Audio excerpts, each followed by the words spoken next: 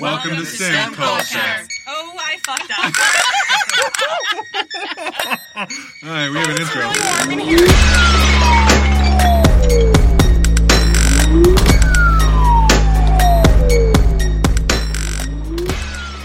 Welcome to STEM Culture Podcast. Today we are talking about why you should consider a STEM career and how to get there if you're in high school or undergrad. More specifically, we'll talk about the kinds of things that will improve your prospects at every stage of STEM careers. A penny in time, as they say. Those activities that we're going to talk about are finding mentors, networking, research, synthesis, and finding funding.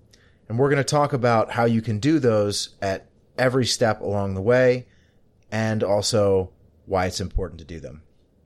What we mean by STEM career in this case is any path that leads you into work in STEM fields. This includes Associates of Science, Bachelors of Science, Masters of Science, and even a STEM PhD, and maybe other degrees. And then any job that might require one of those degrees or experiences. Today you have myself, Will, Brooke, and Monsi. This episode goes out to the labor unionists of the late 19th century. Thanks for Labor Day.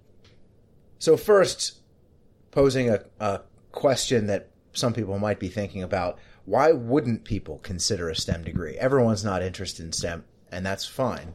But I'd like to try and clear up some misconceptions and hopefully make it so that people aren't making decisions that will affect their lives for the wrong reasons.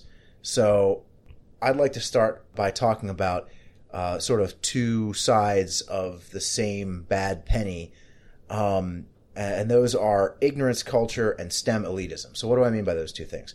So ignorance culture is a thing that I think most of us who have gone to school, at least in the United States, have experienced, which is if you're too interested in class, if you're too engaged, if you ask too many questions, if you seem like you're enjoying yourself too much, then you're a nerd. And so it becomes cool to not care about science, not care about education. So that's what I mean by ignorance culture. And then I think what's really the opposite side of the same issue, which is a cultural issue, is what I'm calling STEM elitism. And what I mean by that is when people who are involved in science think, oh, well, we're better than you because we're scientists. And I think that those two things sort of feed off of each other and end up creating a bunch of negativity that really doesn't have anything to do with STEM at all. It's just people having bad attitudes one way or the other. So did you guys experience that in school or other places?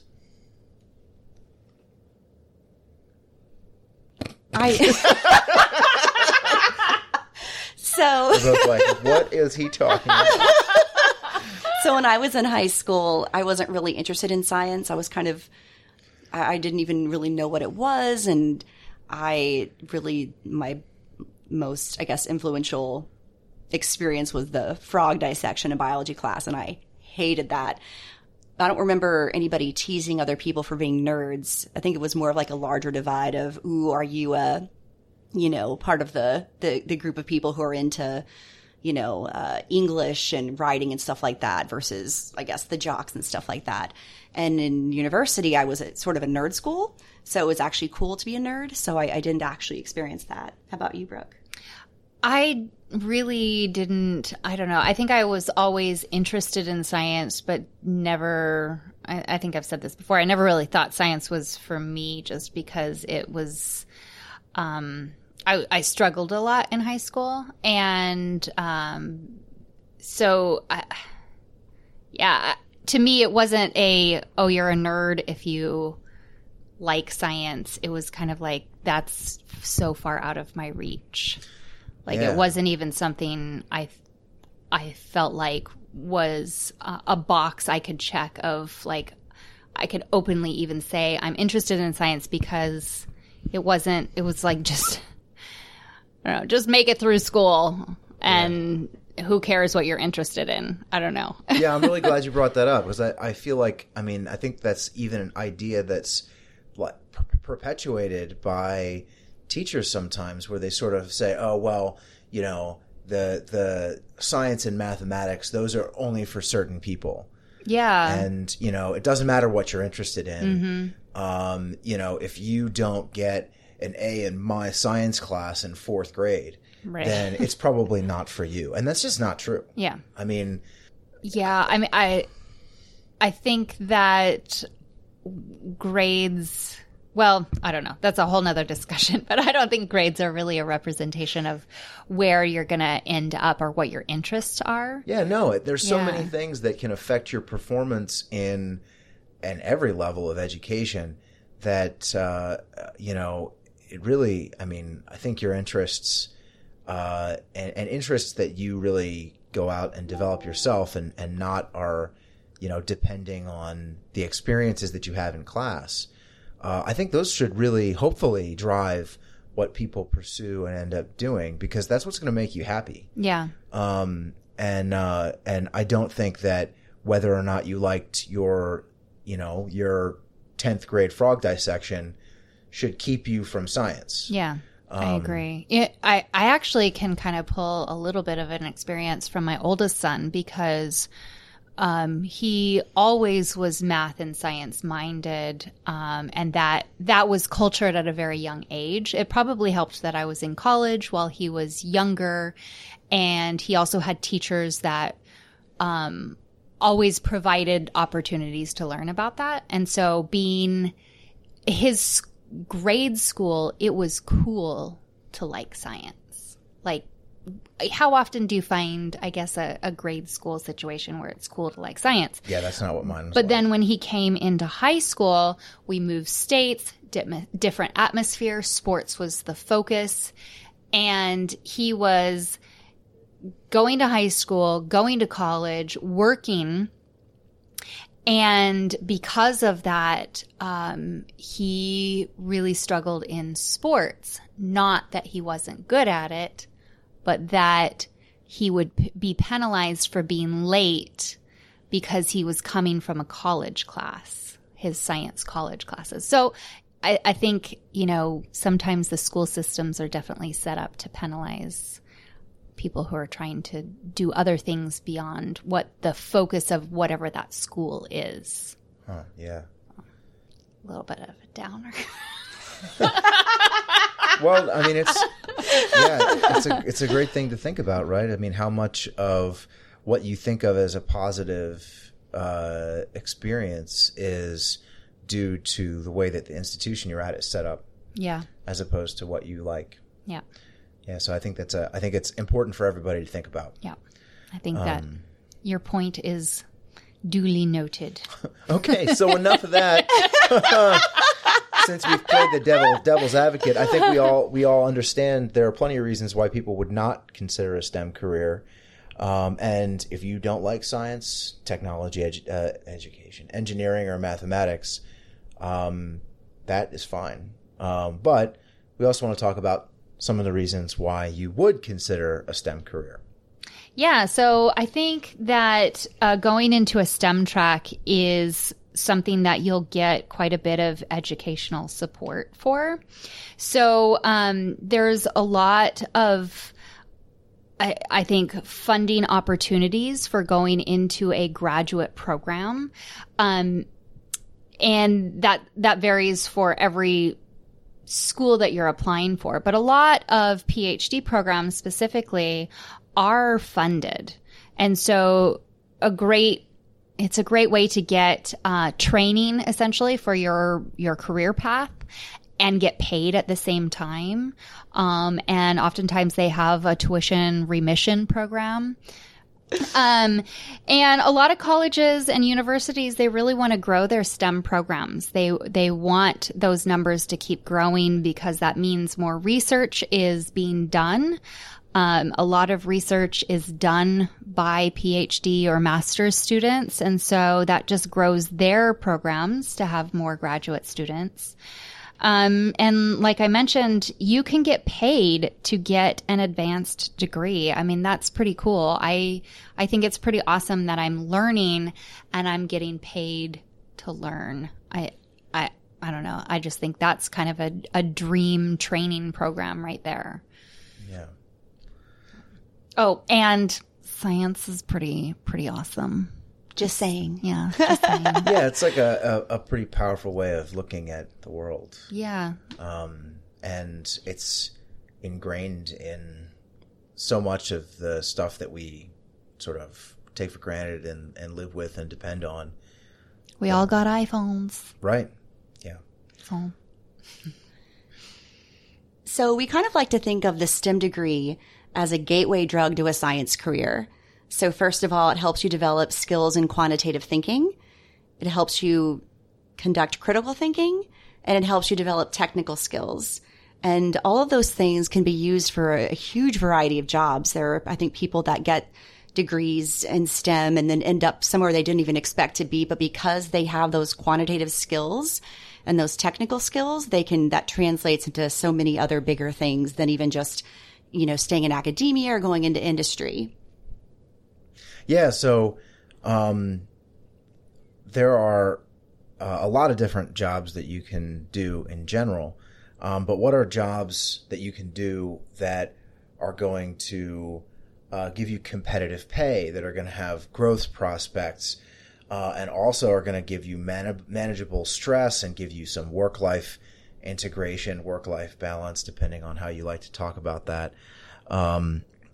And I think that there's a misconception that science jobs and STEM-related jobs are necessarily more stressful. And I think that goes back to people associating science class with bad experiences in grade school and high school, and maybe also undergrad. But actually, that may not be the case. So we took a look at a U.S. News analysis of Bureau of Labor Statistics data, which is a regularly updated database. And the U.S. News goes through and looks at these statistics on a regular basis, and they rank a bunch of different jobs according to some of those things that I mentioned. So median pay, how people really rate their stress levels at work, and a bunch of other things.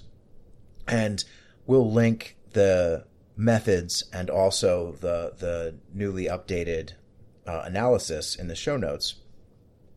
But a couple of things about the results of this meta-analysis, I guess you might even call it. It doesn't include academia. So science degrees, whether it be a BS, MS, or PhD, don't necessarily have to lead to academia. And actually, most of the ways that you can go are not academia. So in this list of 2019's 100 best jobs, the top 30 of them are all STEM-related jobs. And then if you look through the rest of the list, by far, most of them involve those skills that Monsi was talking about, quantitative thinking, critical thinking, technical skills, and so many other things that you get out of a STEM degree. Our society is going in a particular direction, and having some of these kinds of skills that you might get from a STEM degree could do really well for you for your future. So you guys have any thoughts about all of that? I think when you get into a graduate program, whether it's a master's or a PhD, there's a lot of focus on jobs within academia. And I think that it's important to realize that like Will said, there's so many more jobs that are outside of academia that are really fantastic and amazing and a lot of fun and very fulfilling. And so I think it's really important to know that going in to applying to graduate schools in general is that the main focus there oftentimes is an academic position. But that's, look broadly, I would say, I have to agree with Keep that. an open mind before you go in. Absolutely. Yeah, I can definitely. I have a lot to say about that, actually, because I actually kept my industry job while I was working through my PhD and Which is did amazing. some fun side intermittent work, and then had a position created for me before I even graduated. I went back to full time. But there are things I wish I'd been thinking about in terms of that job while I was in school. There's stuff that I wish I'd taken that class. This would have really helped me out in my consulting job. And so, yeah, I agree that the focus is largely staying in academia, and you kind of have to seek out those things for yourself, whether it's taking extra classes or developing a new method, learning how to do HPLC or something like that. Yeah. You really have to almost seek it independently. Hitting us with the acronyms. Yeah, sorry about that. One of my favorite things to do. I do this more than I'd like to admit, but it's kind of my can I make it to the end? Inspiration.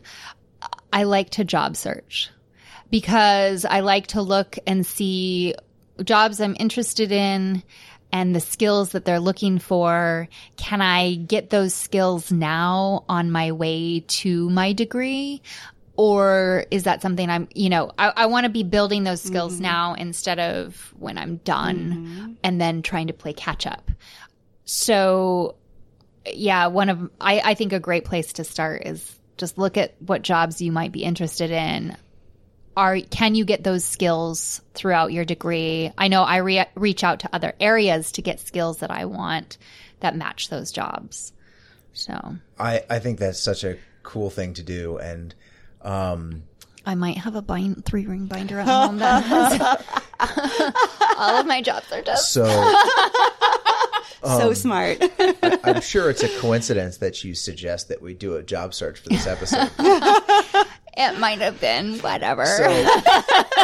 So snarkiness aside, I actually really enjoy doing that, and I think that it's such an incredible idea because, I mean, for one thing, it shows you if you're mid degree, it shows you that the things that you're learning or the kinds of things that you could learn are actually marketable skills. Yes. So if you're in the middle of a BS and you just wonder, what in the heck am I going to use those biostatistics that I just learned for? Yeah. And you go out and you find job listings for people that have skills that you've learned in one of your classes or as a research experience, which we'll talk about some of that stuff later. Wow, that's a great feeling. And one of the coolest things, we're also going to talk about mentors later, but one of the coolest things, my current advisor, who's awesome, actually at one point sent me a job listing for a person with skills that he knew that I had. Wow. So yeah, I mean, it's not exciting. Just you. Yeah. There are people and you can do this with your friends if you know what kind of skills they have. I think it's a really cool thing. So anyway, without further ado, do you guys want to talk about our job searches? Yes. Okay. Brooke, it's your idea, so you get to go first. Okay. So I picked this one, and sometimes I have a hard time sleeping, and so I might peruse random job searches on my iPhone at night. And so I found this one and I actually emailed it to somebody who I thought, wow, this sounds like something that would be right up their alley. And not because they had a specific degree that only targeted this type of job. It's because they had a general degree in something that had the skills that they could apply to this job. Like they could apply those skills to the techniques that are necessary to do this job. So, it's forensic toxicology fellow, and they would work directly with a chief toxicologist in a forensic aspect. And the person that I sent it to is an analytical chemist, but not with a focus on forensics. And what I thought was really cool is that in the requirement section, they require somebody to have a PhD in toxicology or pharmacology or chemistry or a related physical science. And so it really shows you that, one, having the PhD shows that you have the fortitude to make it through a project from the very beginning, creating the project, putting forth the idea, following through to the end, and coming out with an end product. So that right there shows that you can take whatever skill you have and apply it in a new way towards whatever job that's necessary. So I thought that was kind of a fun thing, because we've had conversations with this person quite a bit about how they didn't think that they could apply to a forensic type job, even though they love forensics and they're an analytical chemist. And I was like, absolutely. Just look at jobs that need analytical chemists. So yeah, that was my job. I love that. I want to apply. I know. I know. Me too. I don't even have the skills, but I want to. Will, do you have a job? I did 3. Oh, overachiever. Okay, so Tell us. the first one I did is forester. Ooh. So this is and the list of responsibilities is really wide and interesting sounding, but I'll just read the top one. That provides technical advice for the collection, compilation, storage, analysis, reporting, and distribution of strategic annual multi-resource forest inventory data.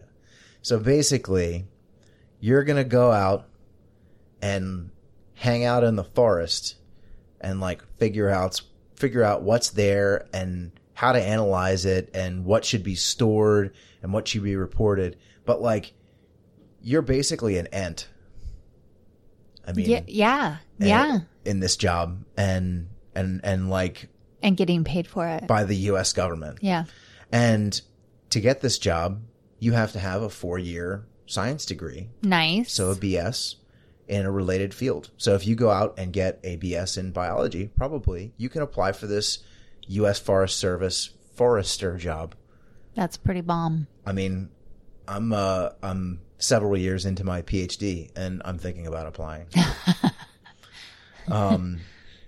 So I won't bore you with all of them, but No, I want to know. the other one that was more sort of like in track for, where I am myself is a computational biologist at Johns Hopkins University Applied Physics Laboratory. Excuse me? A biologist working at an applied physics laboratory? Please tell me more.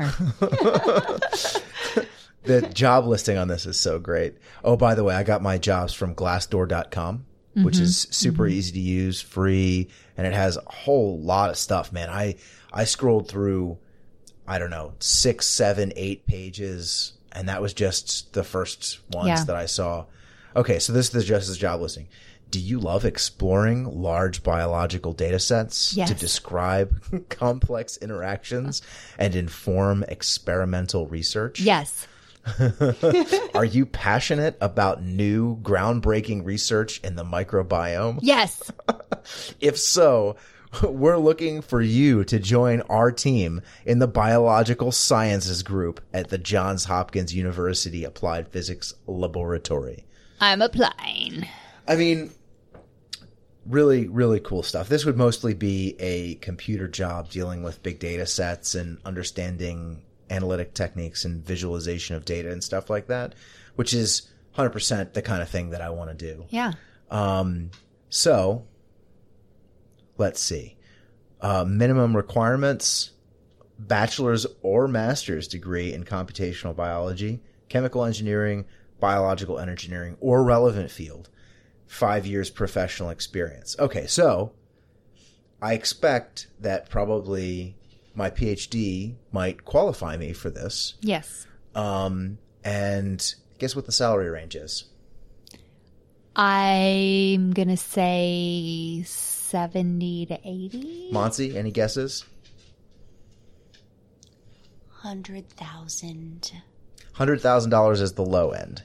Ooh. 100 to 150,000 a year is the estimated salary. So, Cha-ching. you know, but I mean, even though my my current plan is to look for tenure track positions at a university, this is a real possibility for me.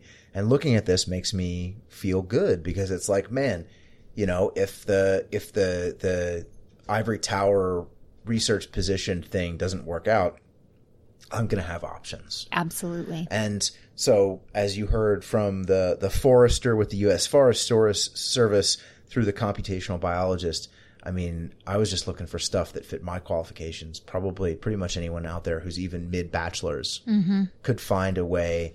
And like you were saying, look at those requirements and start building them. Yes. And be in a place, in a department, in a university where the resources are available and the expertise is available for them to learn the things they need to learn to get one of these awesome jobs. Yes, absolutely. Yeah. And like what Monsi was saying is, you know, if you know that there's a specific class that might benefit you, that's offered at your university, take it. Because you never know how listing that class on your resume will completely change your ability to get the job that you're going for. So even if it's not within your degree plan, there's a lot of times some wiggle room on whether those classes can apply towards your overall degree. So I think that's a really important thing to keep in mind as well. A lot of the things that I look for in those jobs is what type of computer languages are they wanting me to have. So that I can learn on my own. I don't have to take a class for that. I can, you know, find the resources I need on my own. But if it's something that you think you might need, like learning how to use an instrument, maybe the university offers a class just specifically on that instrument. Yeah. Yeah, and they have the instrument. Right. Yeah, Whereas you're not going to find that maybe out in industry. Yeah, so if you're talking about, you know, programming or some textbook type subject that you might need to learn, you know, you can probably find an online class or something like that. But being at a university in a degree program, yeah, you're going to have access to all kinds of things like high pressure liquid chromatographs. I'm looking at you, Motzi. She said HPLC earlier, and she didn't define her terminology. That's how I roll. Do you have any jobs you want to share?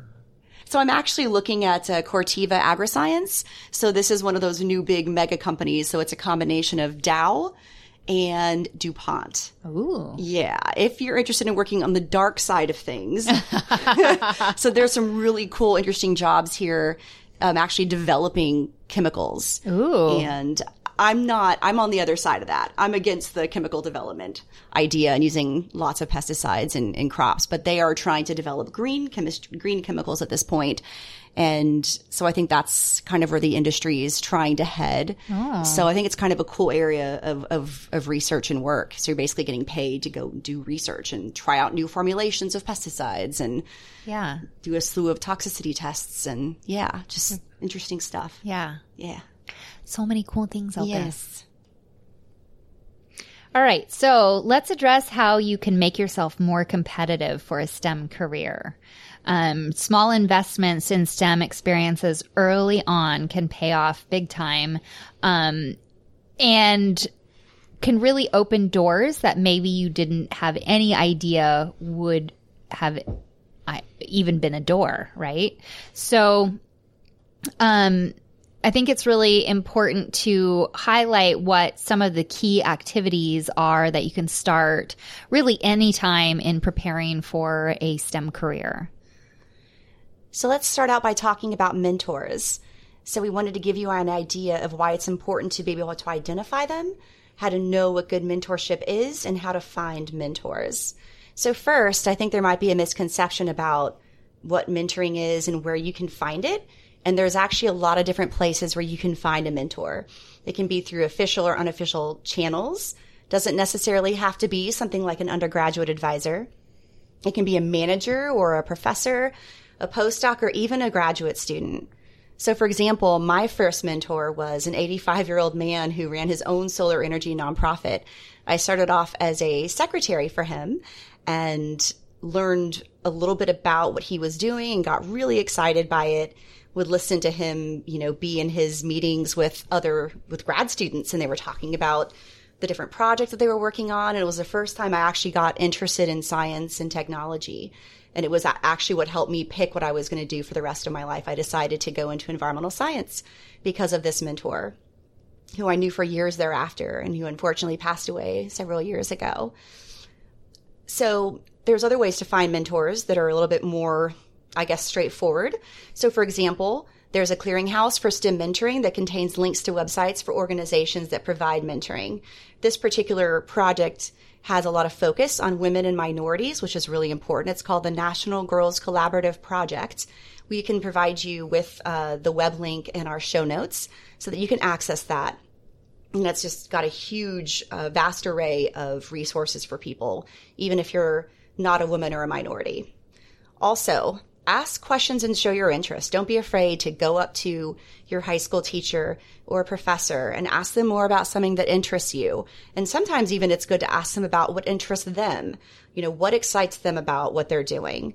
And one of the things that can come out of this, if they see how interested you are in and how engaged you are, they might actually choose you. And I've had that happen before also. And that's always really exciting to get an email from a professor saying, hey, I'd really love it if you could come work in my lab. That's a great feeling. So a lot of people were saying, so we actually sent out a tweet from STEM Culture asking what was useful to people in pursuing a STEM career in high school and undergrad. And they said that this method of just talking to teachers and expressing interest actually got them mentors in terms of the mentor actually chose them. So that's pretty cool. So what makes a good mentor? What makes a good mentor? That's a great question. So there are no guidelines often for mentorship. What does that mean? I think it means a lot of different things to different people. I think it's also important to recognize that it's probably good to have multiple mentors because not any one mentor can provide you with what you need, and that's okay. But I think a good mentor is somebody who actually understands where you're coming from and may have even be able to relate to you in some way, and who can suss out what you need and can direct you to other places where you can find what you need. So it's somebody who can recognize what their limitations are and give you some kind of commitment that's going to help you further your goals, but also can tell you, hey, this is another person that you could go talk to that can be helpful to you. So it's somebody who actually has some humility, who realizes they can't be everything to you. Yeah. I think that's a great definition of a good mentor. Yeah. I think one of the things that is a subtext there is that they're providing you with some things and, access to their experience and expertise, I think are important parts of that. And then also things like encouragement and perspective, things that you can't necessarily have unless you've been in a field for a while. Yeah. Yeah. They can kind of navigate, or I guess help you navigate bumps or roadblocks that they might have come across in the during their journeys. Yeah, but I think also that they should be invested in your success. Yeah. And sometimes it can be hard to find good mentors and to sort out somebody who's really genuinely a mentor from somebody who's just sort of going through the motions. And this is, like a lot of the things that we're going to talk about, probably something that you need to have some experience in to be able to identify when somebody is genuinely interested in seeing you go places. Yeah. But it's very important. So finding mentors is actually sort of like a subtype of networking, which is the next thing that we want to talk about. So networking is the act of building a set of contacts that are interested in and working on things that are similar to your interest in your work. And this is important because it can help build future collaborations and opportunities and support like mentorship for you. So first of all, some sort of basic social aspects of networking. One thing to realize is that people love to talk about themselves. There's nothing wrong with that. You know, you hopefully care about what you're doing. You work hard at it. You should be willing to talk about it if somebody wants to hear. So like Monsi said with mentors, asking them what they're working on is a great way to start a conversation, which is really the beginning of networking, just starting a conversation. Remember that you're not inconveniencing people. People who you're talking to, especially if it's at something like a conference or some kind of event that has to do with the field that you're studying, they want to network too. So you're not inconveniencing people by talking to them and trying to see whether or not they would fit into a good network for you. This also goes for reaching out to people remotely. So sending someone an email. Hey, I looked at your lab webpage. I'm super interested in the kind of research that you're doing there. I had this question. Do you know someone who is familiar with this technique? Just as an example. Yeah. It may be that the first person that you email about that is not the right person, and they can point you to someone who can help you, but you've now made contact with that person. And that's the first step towards integrating them into your network. Another thing to keep in mind when you're trying to engage in networking is to have grit. So you need to mentally prepare for the possibility that people are going to sort of say no, either explicitly or implicitly, whether they just don't return your email or they don't seem very interested in the conversation. Science is collaborative, so why would somebody say no in whatever more or less constructive way they did? Most often, it's probably just because they don't have any time. Time is something that we all run short on, and people who are, PIs, principal investigators of research groups, often have lots of demands on their time. The same thing goes for postdocs and graduate students all the way down the line. I'm sure every person listening to this feels like they have lots of demands on their time. So just realize that probably a non-response or negative response has more to do with what that person is dealing with than your request to establish contact with them.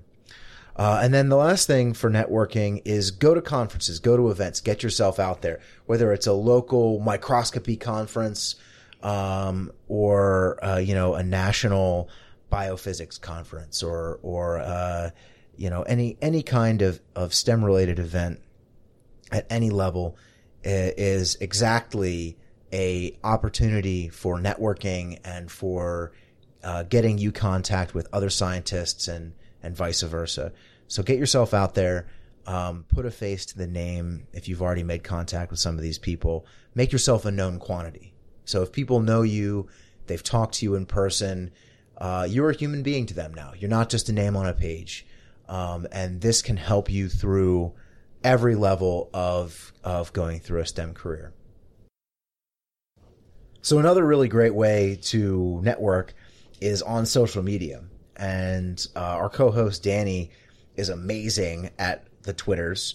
There are things like hashtags like academic chatter and PhD chatter, and a whole bunch of others that can connect you with science and provide like a really easy way to see what people are doing just when you're walking around day to day.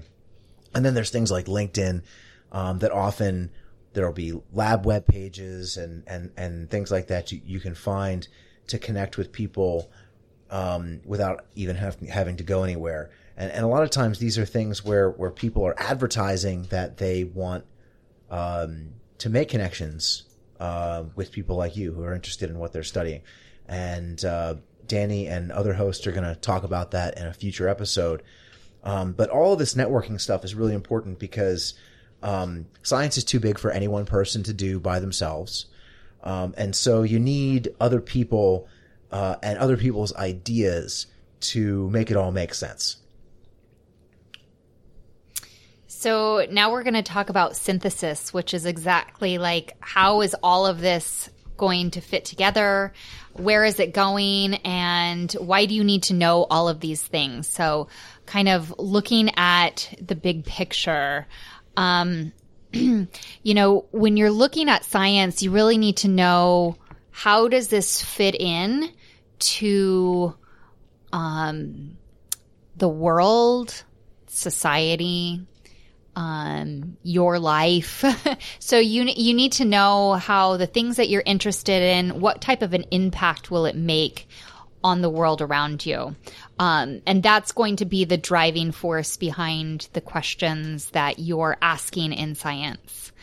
And then looking at collaboration, that's the really great thing about science, is that it is based on open sharing of ideas. You know, science moves forward by people sharing what they found and finding new ways of using that information as well. So then there's this idea of collaboration, which is open sharing of ideas. Most science jobs, STEM careers, you will be collaborating because science doesn't happen in a vacuum. And so you really need to be able to share across different types of sciences. And then with that, you are going to be collaborating with a lot of people from the beginning. So, you know, in high school, we all start out with the dreaded group projects, and we've all had those group projects where there's maybe 5 non-contributors and 2 contributors, or 1 contributor, and oftentimes it's you, right? So you can really start feeling out at a very early stage in your STEM career, who's good at collaborating and who's bad at collaborating. So nurture this, because a lot of times everybody just complains about the group project. I know I did. And looking back on it, that was great training for what I am doing now, reaching out to mentors who I want to work with and who I can see what their working style is. Are they good at communicating? Are they good at contributing ideas? Are they good at not taking your ideas and using it for their own benefit? And are they good at maybe when you come up with an idea, are they acknowledging it? And the same for you. You can do the same thing in that aspect and nurture your collaboration skills. How are you giving to the project? Because everything you do in STEM will have a collaborative aspect to it. So then on top of this idea, we really need to kind of examine that science is not just this analytical space. It's a very creative space. And a lot of scientists come in and say, I know how to do X, Y, and Z, but I'm not creative. I've heard that over and over and over again. I'm just not creative. I don't do crafts, or I don't build things, but that's the thing, is like all science, it is creativity. If you know whatever field that you're really interested in, and you're asking questions on, well, what if I can do this? Or what if I did it this way? How would it end up? That's creativity. So we need to not think of it as, it not being some sort of an art form, because science truly is art. It's one of my creative outlets. And so I think not allowing yourself to be creative within the STEM sphere will really limit your ability to do great things with science. I love that. Yeah, absolutely. So I have done a lot of field work, Yeah. field studies, and the design of those studies is so crucial to the questions that you're asking. And all of that design, all those design elements, everything from what is the slope of the stream that I'm using, and what am I going to cover the stream in, and what animals am I going to put into that stream? That's all creativity, right? Yeah. It's a living piece of art, if you will. Yeah. So yeah, I completely relate to that. Yeah, there's a 1,000 little how am I going to do this things for every lab experiment that I've ever been involved in. Yeah. Almost never is it like, oh, well, here are the 10 steps that you're going to do, and that's everything works out the way it's supposed to. Never is it like that. Never. And that Ever. is that is, I think, one of the things that the undergrads that I've worked with and hopefully been a good mentor to, one of the things that they are most often completely unprepared for. The idea that this is not going to be an explored space. Right. I mean, that's what science is doing, is exploring new territory, just like the Star Trek Enterprise as he adjusts his glasses. So I kind of want to flip this on its head a little bit, because maybe there are individuals out there that say, I'm not interested in STEM. I think you had mentioned that Monsi, I'm talking to Monsi right now. I think if she had mentioned that in high school, that wasn't something that she was interested in at all, but she's a highly creative person. So you could be a highly creative person and not realize that STEM needs that creativity. And maybe that's what's keeping you from STEM, is that you think, well, I'm creative, I'm not sciencey. Well, but science needs that. Absolutely. So yeah, like we were saying, research and science are actually creative endeavors. And I think that there's just a little bit more buy-in maybe to get to a point where you really feel that those creative juices flowing, but it's there. And so I think the next thing we're going to do is to try and give you an idea of what research really is, and also then how to get started in a research group or lab. So what is research? I would say when you're starting, trying to figure out what your field of interest really is like, what the latest science in your field of interest says, requires that you read research articles. And this is not something that they really teach in high school or even undergrad a lot of times. But this is where all of it is, in primary research articles, in science journals. And the great part about this is that if you've got an internet connection, and also, hopefully access to a library, a university library, you can just get on the internet and start reading. One of the downsides to this, that I sort of just alluded to, is that sometimes these research articles are going to be hidden behind paywalls. So you'll find something on the Googles and click on it, and PNAS will tell you that you need to pay $35 to read this article. Another thing you can do is email the authors. So a lot of times, even if an article is hidden behind a paywall, the authors will very happily send you the article for free. So the first thing is getting research articles. The second thing then is reading research articles. So, and I think a lot of them are excited that somebody's actually reaching out and asking for that paper that they put a lot of time and energy into. So they will happily, like you said, send it your way. yes, absolutely. Yeah, and you can actually even think of it as maybe like, you might be making a scientist's day. Absolutely. I can't wait. I don't have any articles published yet, but when I do, email me and I'll send it to you. So how do you guys read research articles?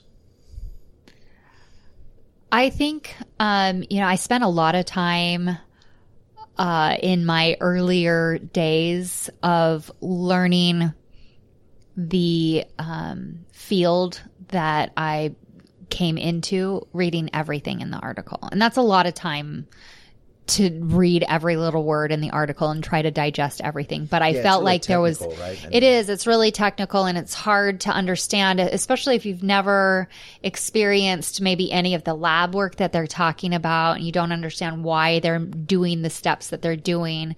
But I felt like that was necessary for me to get a grasp on the field I was entering into. Once I became comfortable with the terminology, because really you're learning a new language. When you're reading those papers, it is like learning French or Latin or whatever language. It's just, you need to know the terminology and use it appropriately in order to do more searches on the internet. But now I look at, what were their questions? I try to find out right away, what was the aim of the paper? Once I have that idea down, I go to the conclusion. Were they able to conclude what they had set forth to do? If they did, then I go into the methods and really try to tease out what they did that was different maybe than other papers that I've read. Do their figures in the paper show, are they an accurate representation of what they're claiming? Because there's good papers and there's bad papers out there, and that's a hard thing to really weed through, if it's good or bad, if they analyzed the data correctly. But you'll get there. That just comes with time. Yeah, I think being skeptical, even from the beginning, is valid and good. Yeah. So, when I started reading research articles, I totally second all the things that you were saying about, it takes a lot of time to sort of get used to the way people write, because when you write a research article, what you find out is that every word in every sentence is chosen meticulously. Very meticulously. If you expect it to get into a good journal, you have to make sure that you're saying things in a way that the people in that field are going to recognize. Yeah. So you write research papers sort of with the full weight of the field behind you and needing to fit into that. So, if you get into reading a research article and you're like, man, it just took me a day to read the first page of this, that's normal. Yeah. I wish somebody had told me that's normal, because man, I felt like I was so behind the curve. The other thing is that, reading skeptically, so needing to be convinced. Don't read it like a textbook. Especially if it's a primary research article, you should read it like, okay, they're trying to convince me that they showed something, so let them convince me. And you may not always be convinced. And part of that could be the way that they write things is unclear. Yeah. That happens quite a lot. Science writing is a challenge, and not everybody is equally good at it, and so that, like Brooke was saying, there are bad papers out there, and there are badly written papers out there. Another part of it is the science could be good or the science could be bad. Right. But this is all a part of getting into STEM, getting into a STEM career. You have to understand your field. Yeah. And being able to untangle those things is kind of an upper level accomplishment that I don't even feel I have even come close to mastering. But being able to kind of glean out methods, I think I can get in there, cover that at least. So don't feel like you need to be a master at it within like a couple months. That's not going to happen. Yeah, no, but this is really something that you can definitely start as an undergrad. Yeah. And get help from your science network and your mentors. Yeah. Yeah. A lot of schools, they'll have not a book club, but a article club where they can cover one paper pretty thoroughly a month or every 2 weeks. And that's a great way to learn how to read a research article as well. Yeah, working with a group. That goes back to collaboration. Yeah. Yes. Another way that you can really find opportunities out there for research is Open Science Night. And I really like to plug this one because this is what got me interested in the field that I'm in now. It was in Arizona. University of Arizona has a wonderful open to the public science night that they were doing at the time. And it brought in thousands of people. It had a different topic every week. And I went in and it just kind of changed my passion in life. It really opened my eyes to something that I just never thought. I didn't even have any idea that it was even a thing. And so I believe that a lot of universities participate in this because they want to make things open to the public. They really want to kind of demystify what's going on behind closed doors at universities. So reach out to your local college and see what they have. Maybe it's something they might not do every year or every month, but see if they have something that brings in the local community to see what's going on at the university. Yeah, and I know that that Danny wanted us to mention an experience that she had as a high school student, which is sort of like that, but specifically for high school students. So Danny went to a program called Cosmos at UC Santa Cruz. And you can find that on the web. If you just Google Cosmos, UC Santa Cruz, you'll find it. And basically this is a system that sets up undergrads in their junior and senior, between their junior and senior year in high school with labs, to get them in and get them some experience on college campuses, taking some college classes and actually doing lab work, or research as a high school student. There are, I know, programs like this also at our university, and things like this can be a great opportunity to get in and see how the mechanics of setting up an experiment, actually performing an experiment, and then seeing what you got, doing some data analysis, and writing about it all looks like. So those things that I just mentioned are sort of some of the other parts of research. So knowing the field is only half the battle. Once you know the field, you're going to work with people to figure out basically one step that you can take in some direction to answer a question about the field. And that's the big idea of research. And the way that that happens is usually you'll design an experiment that carefully teases out one particular answer to one question. You'll perform it, and then you'll see what you got. And I think probably this is the kind of thing that we can talk about all day long, but until you get in and you become a part of it, it's never going to really completely click. So high school students out there, and definitely undergrads, approach PIs, approach advisors and professors who have labs and are doing research. There's something that you can do to help them. Yeah, absolutely. Even if it's something small like, I'm going to process some leaf samples for this researcher. It's easy, and they're always looking for free labor who's excited about the work.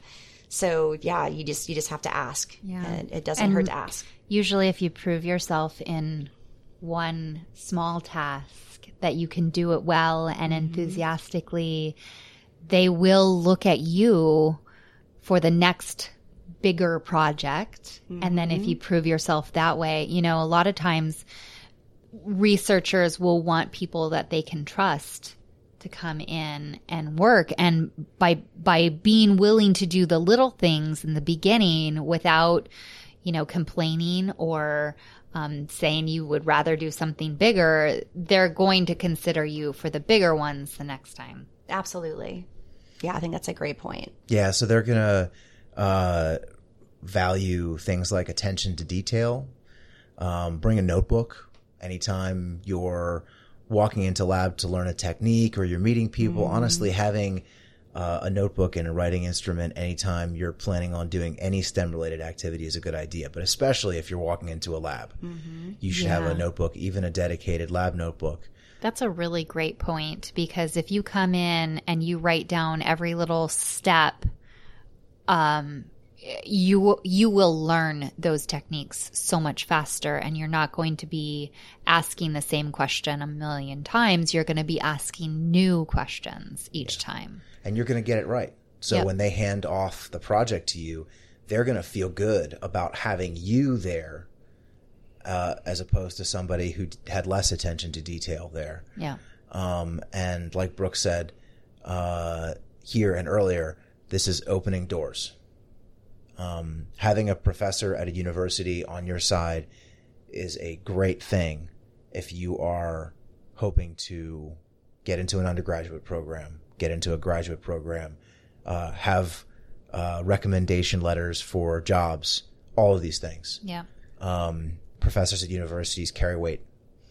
And this is a great way to impress one. Yes, absolutely. Yeah, and don't be afraid to ask all the questions. Yeah. So, I've got great respect so I manage a number of people on the contract that I work on, and I have this one particular employee he has just a million questions, and I love that about him because I know that tells me that he's actually paying attention. Yeah. And it tells me that his eye is on the ball, he knows what's going on, and he wants to understand why he's doing things. So don't turn out to be afraid of that authority figure. Try to get as much knowledge as you can from them, because most of the time they're usually happy to share that with you, and it shows them that you are really engaged. Yeah. That's an I excellent actually point. just recently said to somebody that I'm working with, when somebody I'm training, and I'm not a huge expert. I've probably trained, I don't know, a half a dozen or maybe a few more than that undergrads in different techniques. And at this point, one thing I think I've learned as someone who trains people is that if you're not asking questions, I'm going to assume that you didn't understand anything. Yeah. That you're completely lost, falling asleep, and drooling. And I'm going to have to explain all of this again. Yeah. Yeah. Agree. So ask questions. It doesn't make you look dumb. It makes you look smart. Yes, And absolutely. engaged. Yeah. So that's all well and good. Get into research, become a scientist, but what's it going to cost you? Lots and lots of money. So we want to help demystify how money works in STEM education. And kind of the take-home message here is that you may be able to get a STEM education without having to pay for it. Woo-woo. And get paid to do what you like. So let's talk about it. Let's break it down a little bit. So first, let's talk about scholarships, grants, loans, tuition remission. There's a lot of words there. Yeah, we what might all of want those to things? define those in the show notes for everybody. Oh, that's a great idea. Let's do that. Yeah, but we can also, briefly touch on them now. So I like to think of scholarships and grants as sort of that, free money that you don't have to pay back. Same with tuition remission. And then there's things like loans where obviously you do have to pay them back. So you have to be careful there. And then There's tuition. interest involved. Yes, there is interest involved in many other things. So grants, that's a really intimidating word, I think, for a lot of people. So where do you start with that and when do you start? Honestly, you can start in high school and definitely start in undergrad. First, where you can start looking is for internal grants and scholarships. So a lot of high schools and universities have sections of their websites that are devoted to internal grant opportunities. So when I went to University of Maryland at Baltimore County for my undergrad, and I have a number of internal grants that are on my transcripts that help fund my education, which was fantastic. We're also looking at things like government funding. So for example, I don't know if anybody's heard of Sea Grant or Space Grant before, but they provide a number of scholarships and undergraduate and graduate fellowships. Now, Will here is very special. He has an experience with Space Grant he'd like to briefly share with you. First, what are these grants and fellowships? What do they pay for? You said it's free money, but what can you use the money for? It depends. Yeah, all different kinds of things, Yeah. right? I mean, basically, it's usually competitive, but basically, you can pay for sometimes the materials to do the research, sometimes your living costs, and then fellowships oftentimes are more geared towards your living costs or other costs that you experience personally while you're studying and doing research. So the space grant in particular is aimed at developing future employees in NASA-related fields. So NASA is the National Aeronautics and Space Administration. So you think, oh, aeronautics and space, I'm not interested in anything to do with that.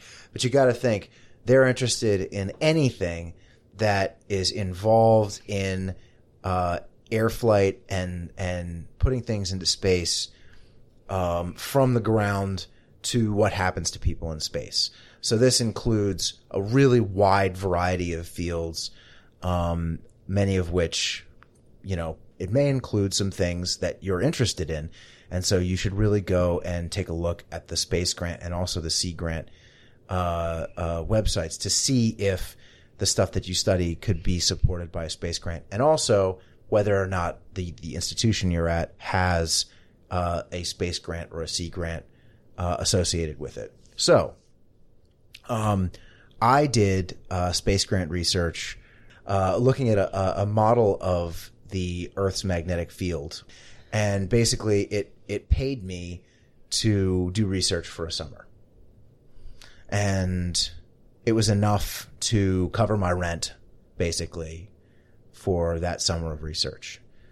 And I got to work directly with a faculty member and actually participate in real research as an undergrad. And I wouldn't have been able to do it without the space grant.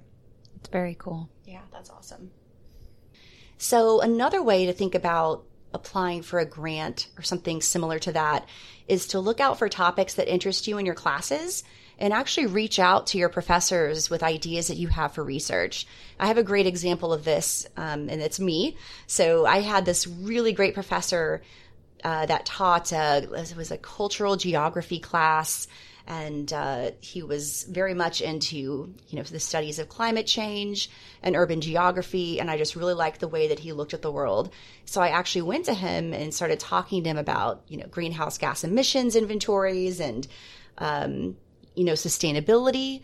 And he and I ended up sort of creating a research consortium of undergrads, and we actually wrote an EPA grant together. So the benefit of that was that I was getting grant writing experience, and I was also getting a big fish's name on my grant, right? So he was actually spearheading the grant, and we were both getting this great thing out of it from each other.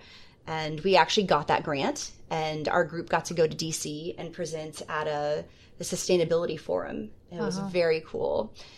And together we also performed UMBC's first official greenhouse gas emissions inventory. So this was a huge project that involved getting data from all across the university, from the different departments and different, facilities management groups, which is really usually very hard to get data from them. They don't want to share the electricity data, how much waste are they generating, but we were able to get all of that data and do this very cool thing that set the stage for UMBC becoming a leader in sustainability. Wow, that's incredible.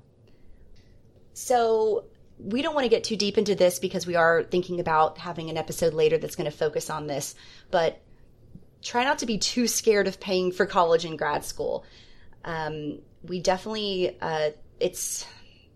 it kind of depends on how you look at it. I'm not going to say go spend as much money as you can on your education, right?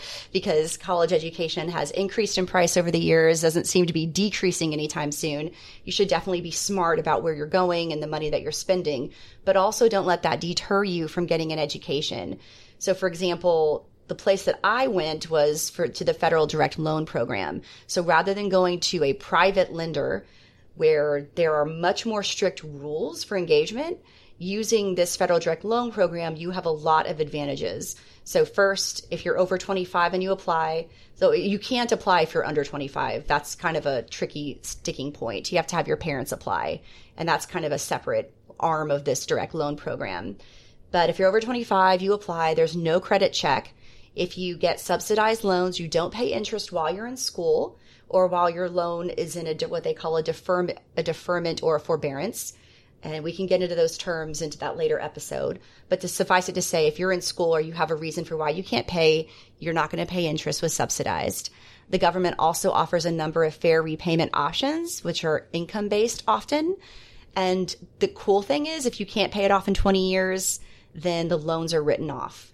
And that is a huge, huge bonus. So if you went private and you've got a huge amount of student loans, you're paying those back. And there probably isn't going to be any kind of income contingent payment plan. Another thing to think about is that departments often pay student stipends for being a teaching assistant, or what they call a TA. And also faculty can pay for your stipend with the research funds, and they might put you on what they call a research assistantship or an RA. Yeah, I think that this is that last thing. If you're talking about grad school, I think that that's really a good thing to look for, is a PI or principal investigator, which is pretty much the same thing as an advisor, a research advisor who has funding to support you with. And so that's going to do a few things for you. That's going to show you that they can get grants. They can get funding. Because if they don't have funding, then maybe that's a shortcoming of theirs, and that's not going to be something that they can help teach you how to do. So that itself is something you need to learn from them. But then the other part of it is that you don't have to worry about how to pay for your master's, for example, or your PhD. But I think one thing I wanted to mention to sort of like tie the whole funding section together is that there are a number of sources of funding out there, but they're often things that you have to go looking for and apply to. So these are things that you can get help with. Reach out to people, reach out to us, talk to your mentors. So to tie sort of all of these 5 activities that we've been talking about together a little bit more, so those were finding mentors, networking, doing research, synthesis, and finding funding. Each of us is going to talk a little bit about experiences that we've had that involved all of these activities at various stages in our careers or that we know about. So I'd like to briefly talk about the National Science Foundation Research Experience for Undergraduates. It's something I'm pretty passionate about. You generally apply for it in your junior year of undergrad, and you have your experience in the summer of that year. So what it is there are a number of field sites across the country. They have different areas of research there. It could be forestry, it could be aquaculture, any kind of ecology. There's a number of things that they focus on. So the particular one that I did was in Maryland, and I was working off of the Chesapeake Bay, which is an estuary there. And the cool thing about it is that it's a full experience. So you're paid a full stipend. So I paid almost $4,000 for the summer. And you have paid housing. So you stay on a campus or at a research facility. So you have your own space where you can cook or, eat meals with the other undergraduates or even graduate students that are on site. And you do your research. You have a research project that you develop yourself. You have a mentor, and there are workshops. So I learned how to create an effective PowerPoint. I learned about the ethics of publishing as a junior in high school, in undergrad. Wow. Which is crazy, right? Because we never, it's certain graduate institutions, you will never really talk about that. And you certainly won't have a course in it. Turns out it's really important. So we had some really great conversations, and my eyes were really opened up to the world of science in a way that wouldn't have happened if it weren't for this experience. So after going through it, you then present to the community, and it was very intimidating, but I made it through, and it was so awesome. So you have this product, you've got something to show for it. right? So you've done this networking, you have this great mentor, you have a research project, you followed it all the way from inception to finality, and then you walk out and then you have this great thing on your resume. So I highly recommend it to anybody, and it's very easy to look for. We have the website that we'll put on the show notes, so you can check that out for yourself. That is very, very cool. One of the things that I would like to talk about is also with the NSF. It is their graduate research fellowship program, and it is to help you through graduate school. It basically pays your tuition for 3 years, and it also pays you a stipend for 3 years. And it also allows you to be eligible for other programs for just GRFP fellows.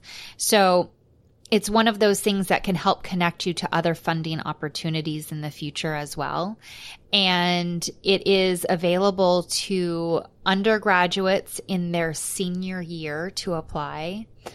And it is also available to graduate students who do not have a master's previously, or if you're in a master's, you can apply for it, but you need to have under 34 graduate student hours, I believe.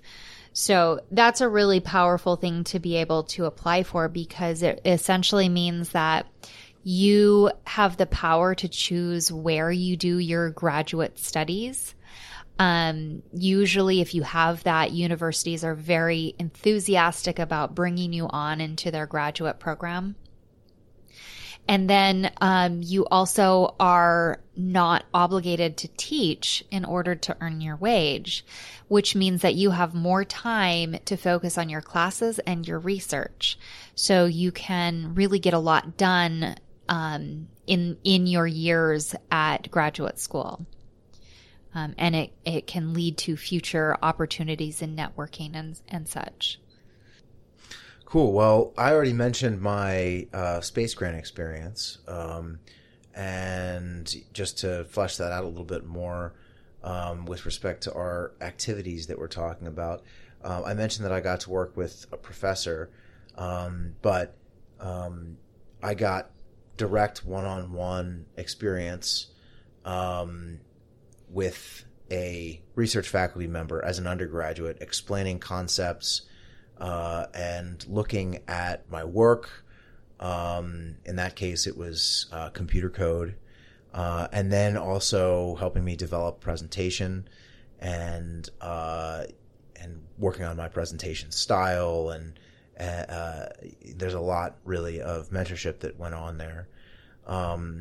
The program concluded, the summer program concluded with a space grant colloquium where a bunch of people from a number of different departments got together and listened to presentations from all the space grant recipients. So I got to present my work in front of a whole bunch of people who were studying related things, which was a great networking opportunity. Participating in all that really helped me to understand, how one approaches understanding a particular research project in the context of the greater field. So that was a great opportunity for me. Another program that I don't have experience with personally, but I've heard a fair amount about lately is the McNair Scholars Program, which is specifically for first-generation students. And it's really designed to sort of help get you into doing all of these things. And this is another thing that I hope that we're going to have an episode specifically about, because they do great work. The story behind the program is really inspirational, but also because it's a great model for how to approach going through undergrad in a way that will get you into a competitive grad program. So that's the McNair Scholars Program. You can find them on the web as well. We'd like to know how well we did at getting some of these points across to you. So we would like to ask you to reach out to us on Twitter or Facebook and fill out the poll that we have there. Just also, it it lets us know how we're doing in informing you on some of our topics that we have. So you'll answer the following questions, and that is, I know why I might consider pursuing a STEM career. I know how to start preparing myself to make myself competitive for a STEM career. I know what the grant writing process is and what the NSF GRFP is. And I can do government-funded research as an undergrad. So give us a shout out, take our Twitter poll, let us know how we're doing. We talked about why and how to pursue education and careers in STEM.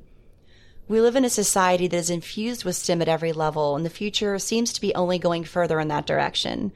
Now is the time to start finding something in STEM that you're interested in doing. Early efforts will really pay off in the long run, but you don't have to do it alone.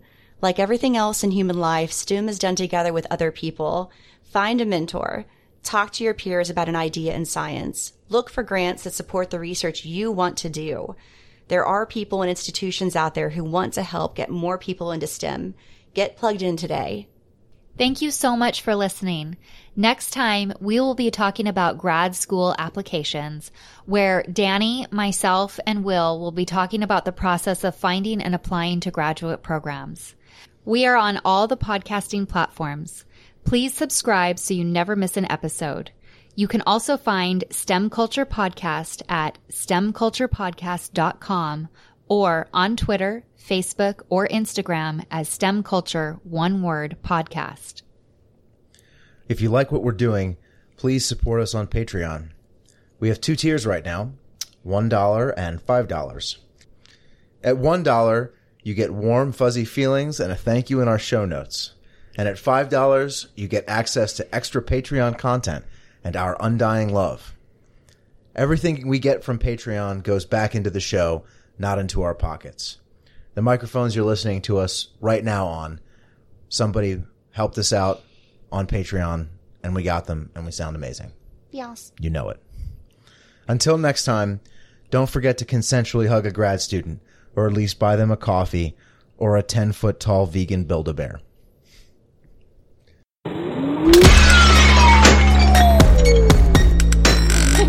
Okay, I'm right here. I'm not going to move. I know.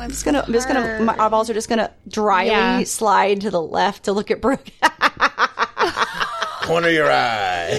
Corner your eye. That's right, hedgehog. Yeah. Delete that one. Okay. Yes, master. Thank you.